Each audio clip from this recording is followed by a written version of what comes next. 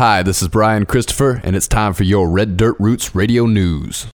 Welcome into a Friday, November 11th, which is Veterans Day across America. Veterans Day originated as Armistice Day on November 11th, 1919, the first anniversary of the end of World War I. Congress passed a resolution in 1926 for an annual observance, and November 11th became a national holiday beginning in 1938. Veterans Day is not to be confused with Memorial Day, a common misunderstanding, according to the U.S. Department of Veterans Affairs. Memorial Day, the fourth Monday in May, honors American service members who died in service to their country or as a result of injuries incurred during a battle, while Veterans Day pays tribute to all American veterans, living or dead, but especially gives thanks to living veterans who served their country honorably during war or peacetime. In 1954, President Eisenhower originally changed the name of the holiday from Armistice Day to Veterans Day. In 1968, the Uniform Holidays Bill was passed by Congress, which moved the celebration of Veterans Day to the fourth Monday in October. The law went into effect in 1971, but in 1975, President Ford returned Veterans Day to November 11th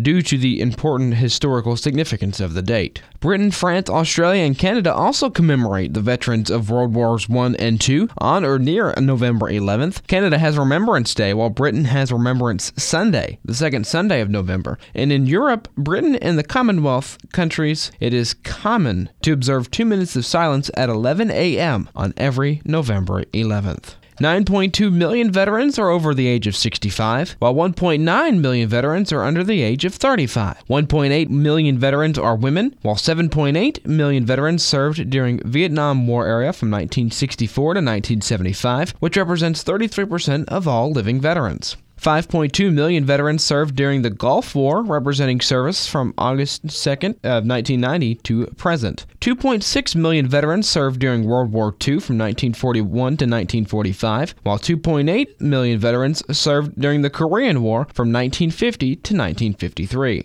6 million veterans have served in peacetime. As of 2008, 2.9 million veterans received compensation for service-connected disabilities. 5 states have more than 1 million veterans among their population. California has 2.1, Florida at 1.7 million, Texas has 1.7 million as well, New York has 1 million, and Pennsylvania has 1 million. And the VA healthcare system had 54 hospitals in 1930. Since then, it has expanded to include 171 medical centers, more than 350 outpatient community and outreach clinics, 126 nursing home care units, and 35 live-in care facilities for injured or disabled vets. Thank you to everyone for your service today as we celebrate the 23.2 million military veterans in the United States today here on Veterans Day on November 11th.